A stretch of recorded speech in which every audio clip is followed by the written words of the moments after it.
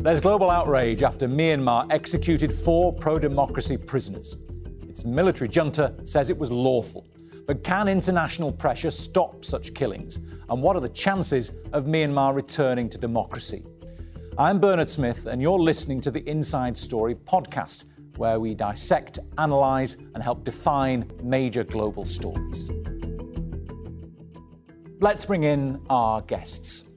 Minka Nijhuis is a freelance journalist and author. She knew 2 of the activists who were executed, Ko Jimmy and Zaya Tor, and she's covered their journey extensively. In Geneva, we have Wai Hnin, a campaigns officer at Burma Campaign UK and daughter of Maya Ai, one of the 88 generation student leaders. And in Skagen, Denmark, we have Helene Maria Kyed, a senior researcher focusing on justice and security in Myanmar at the Danish Institute for International Studies. A warm welcome to you all. A very difficult subject for us today. First of all, Minka, are you surprised that the army went ahead with these executions? Well, I was very concerned that this time they would be very serious about it, even though death sentences haven't been carried out for the last 30 years. But there were already, before the execution, there were rumors and there was news being circulated deliberately that it was going to happen or had happened already. That seemed to be like a sort of testing the waters for what the reaction would be. And then I became especially concerned when I heard that some of the family members had been given a chance to, even though it was an online meeting, to have an encounter with the prisoners, because that is an indication that an execution is about to be implemented, to be carried out. OK. Wai Hnin, are you surprised that this has happened, these executions were carried out? Well, it's very heartbreaking. We kept thinking they wouldn't do it because it's not in the military interest to carry out the execution after, decades of not having done so. But this is a sign that the military is very desperate, because even over a year of the attempted coup, because I'm saying attempted coup because they haven't been able to consolidate power. They haven't been able to control the general population who've been standing up against the military coup. So this is a sign of desperation, and they're trying to use fear factor to stop a revolution on the ground. But in reality, it has an opposite effect. Helene Maria, I see you nodding away there. Is this a sign of desperation from the military? I very much agree. I think from the perspective of the junta itself, it's part of instilling increasing fear and terror in the population, warning the resistance fighters that they will go as far as, they can to stop the resistance, and they don't bend to any international pressure. But I'm very, very in agreement that it is a sign of weakness, both on the battlefield, in terms of territorial control, but also in terms of not really being able to run the state apparatus. The economy is in ruins. And what we've been researching over the past year or so is also how soldiers within the ranks of the military itself are increasingly demoralized. There's a growing fatigue. We see a gradual increase of defectors over this past year as well. So even within its own ranks, there are weaknesses and a sense of chaos. Minka, you've 30 years covering Myanmar. Do you agree with that? Do you see this as a sense of weakness for the first time of executions in 30-odd years? Yeah, I certainly think when the military seized power on the 1st of February 2021, they expected that they would get back control pretty easily by using brutal force, as they have done for decades. And the complete opposite is what we are seeing now. After months of peaceful protests and very brutal violence by the security forces, it hasn't worked. So there are still daily flash mobs, protests, large amounts of people are still on strike. And there are militant groups now operating in various parts of the country, as well as the several armies of the ethnic groups who have been fighting for more autonomy and equal rights in what they hope to be a federal state. So the military really is finding itself in uncharted waters here and has to fight on so many fronts nowadays. And I think that is also where there is an element of anger and revenge on those 4 people who have been executed, that it wasn't only meant to terrorize the population, but it was also an expression of revenge, as far as I see it. And Minka, you knew Zaya Tor and Co Jimmy and their families. Can you just tell me a little bit about them? Yeah, I wish we had the whole program to talk about them, of course. There's so much to say. Both of them are very highly respected activists and veterans. Let me start with Ko Jimmy, who came to fame in the 1988 protests against the regime. He is a member of the 88th generation. He was very soon after this process already arrested, and he spent between his first arrest and another release in 2012 almost 20 years in jail. But every single time that he came out of jail, he showed his commitment. He was still advocating democracy, human rights, and a freer country. And he also was known for doing a lot of social activities to address the ills in the society. He would often be seen, for example, when there were crises of internally displaced people, he would do humanitarian work there. And he was also very well known. And Phyo Zaya Tor is about 10 years younger than the 53-year-old Ko Jimmy.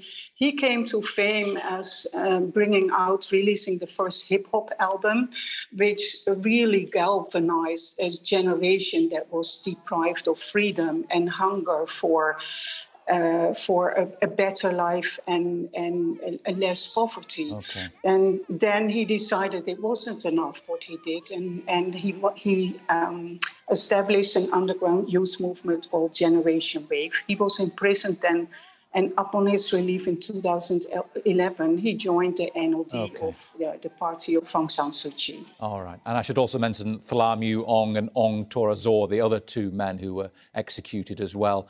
Wai Hnin, we heard mention there from Minka of the flash mobs that have been. It takes incredible bravery to do that. But is there any way, really, to hold Myanmar's military accountable for all of this? Well, yes.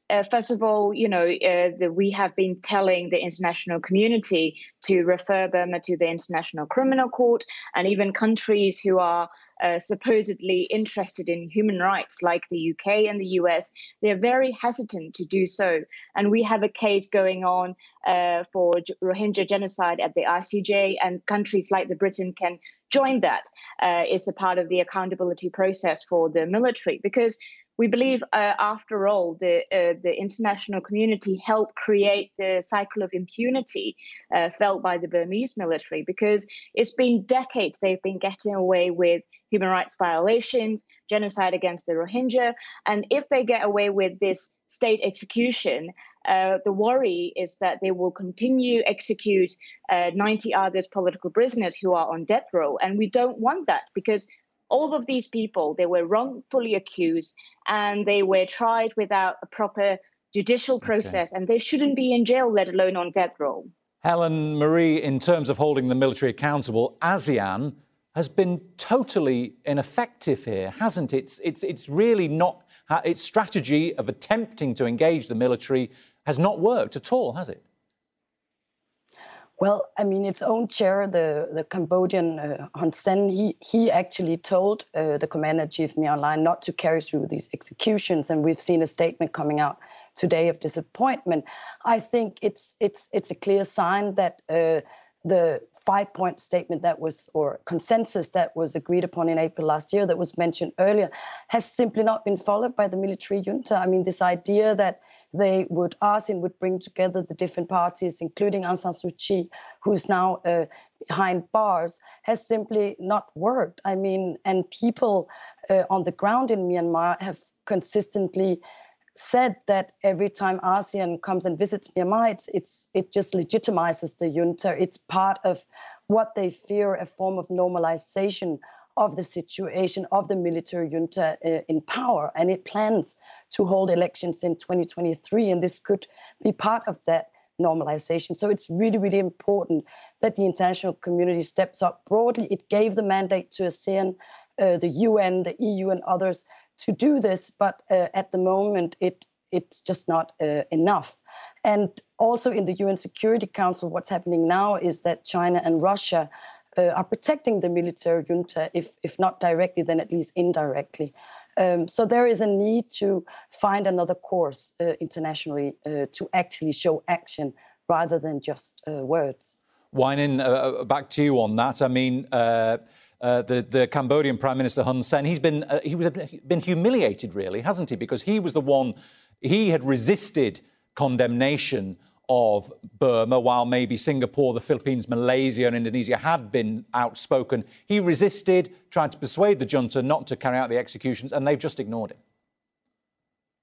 Yes, and I hope, usually ASEAN use the policy of non-interference, but I hope this is a lesson for the ASEAN that the military is not something you want to engage in, because since the coup started, the military has shown over and over again that they don't really care about any international law, international agreement. They continue killing and arresting people on the ground. And of course, these 4 executions are the one that we know of and is well-known execution. But there are so many unlawful killing happening in integration center, detention centers. So these things are happening every day. And what kind of a military would be interested in engagement while they continue committing human rights violations? So I hope this is a lesson for ASEAN that it's time for proper and effective action rather than going along with the military and hoping to engage and make them respect about human rights, because it will never happen.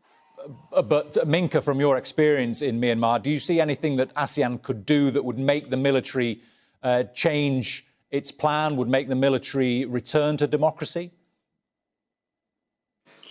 Well, I think ASEAN used to have this policy of considering the situations in countries' internal affairs, but at the same time, there is some leverage here if ASEAN can have the political will, because it was really a very important step for Myanmar to become a member of ASEAN.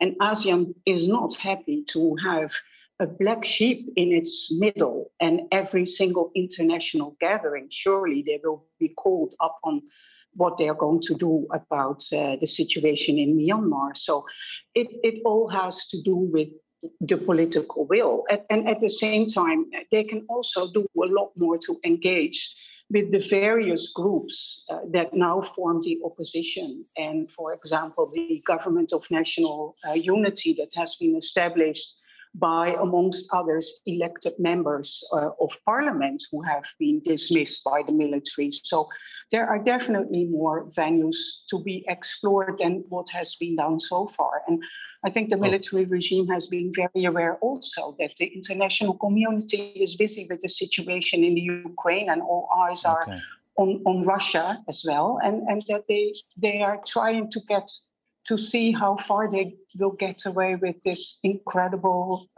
brutal act. Helene Maria, help us understand a little bit about the People's Defence Forces now. How effective are they, and how effective could they be? It's a hard question to answer, but we know that there's around 400 of the People's Defence Forces. And what's very important to recognize here, as was mentioned briefly earlier, is that in the past, before the coup, the main battles or resistance against the military was in the ethnic border areas. But we also see very, very strong People's Defence Forces in Burmese, Burma majority areas, in Sagaing, Magway, and other regions. And this makes a huge difference from previously in Myanmar's history of conflict. And this could make a huge difference from before, because the military has to fight on so many fronts. And that's also why what I said earlier is that its combat units are now getting tired out. They don't get any rest. They are losing belief in what they're actually fighting for, because we're talking about a broad sector of the population resisting the military amongst the majority population where most of the soldiers are from. So I think that by fighting on all these fronts at the same time and including in alliances with the ethnic armed organizations that have been fighting the military, that has experience fighting the military for decades, it could make a huge difference. And we're already seeing it in these defections that are happening from the military that we've been looking at. And Wai Hnin, these People's Defence Forces came out of the peaceful protesters that erupted, that started after the coup last year. They claim to control more than 50% of Myanmar's territory. Is that a realistic calculation? Well, we've seen that the People's Defence Forces are growing in Burma because even they came out of the peaceful protest because they felt this was the only way to defend themselves and also attack the military on the ground. And of course, the military has much more advanced technology. And when it comes to weapons, they have much more advanced weapons as well. So what we've seen is that on the ground, People's Defence Forces and the military the military is losing. But on the air fighter jets front, then military is using fighter jets to bomb civilians and ethnic areas. And that's why, part of human rights activists are calling for sanctions on aviation fuel, because if we stop supplying the aviation fuel to Burma, then they won't be able to fly these fighter jets to bomb people in ethnic area, as well as people who are operating People's Defence Forces on the ground. Minka, do you see too much store put in the strength of the People's Defence Forces? Are they really any match for the Chinese arms-supplied Myanmar army? Well, this is not only about military strength as such. It's the fact that there are armed groups in various parts of the countries, including very close or even in urban areas, that give the military regime a sense of insecurity and fear. And that is quite unprecedented in recent history. And so when you speak to the PDF, they will tell you that what they lack is weapons. But the morale, all in all, is quite high. And that is certainly also a factor that needs to be taken into account. We often hear this call for the PDF, the People's Defence Forces. They're short of weapons. Should an outside organisation or country be arming the PDF? Well, this is not. A lot of people on the ground, especially PDF, they are asking for arms, but also they are asking for humanitarian help as well, because most of them don't have any funding for food and other essentials, let alone arms. So, of course, Burma is not only facing a human rights problem, but we are also facing a huge humanitarian crisis in the country. So I think international community and outside organizations should be helping people inside the country, and including, countries like ASEAN. They can allow the cross-border aid from Thai-Burma border so that people in Burma can live and they have food and other essentials to operate. I think it's very important to get support from the international community. Helene Maria, just very quickly from you, how do you see inside Myanmar the best way to combat the junta there? The best way is by far to unite the forces against the military junta. I mean, we have seen forms of unification we haven't seen historically before in Myanmar, but there are also challenges. There are also differences amongst those resisting the military junta. So if people can stand together and the ethnic armed organization can join hands with the People's Defence Forces and also the political entities from the ethnic minorities and the national unity government, I think that is definitely the best way forward seen from inside Myanmar. And of course, this should be supported by us from the outside as well. All right, thank you very much. We are unfortunately out of time, but thanks to our guests, to Minka Nijhuis, to Wai Hnin and Helene Maria Kyed. That's it for the Inside Story podcast. This episode was produced by Mohammed Alaishi, Usama Aloni, Feng Yi Nguyen and Jimmy Getterhun. Studio sound was by Yasser Amani. The programme was edited by Hatim Chabal, Lynn Noyen and Joe DeFreyes. Be sure to subscribe to the Inside Story podcast to catch every episode. Thank you for listening. We'll be back again on Wednesday.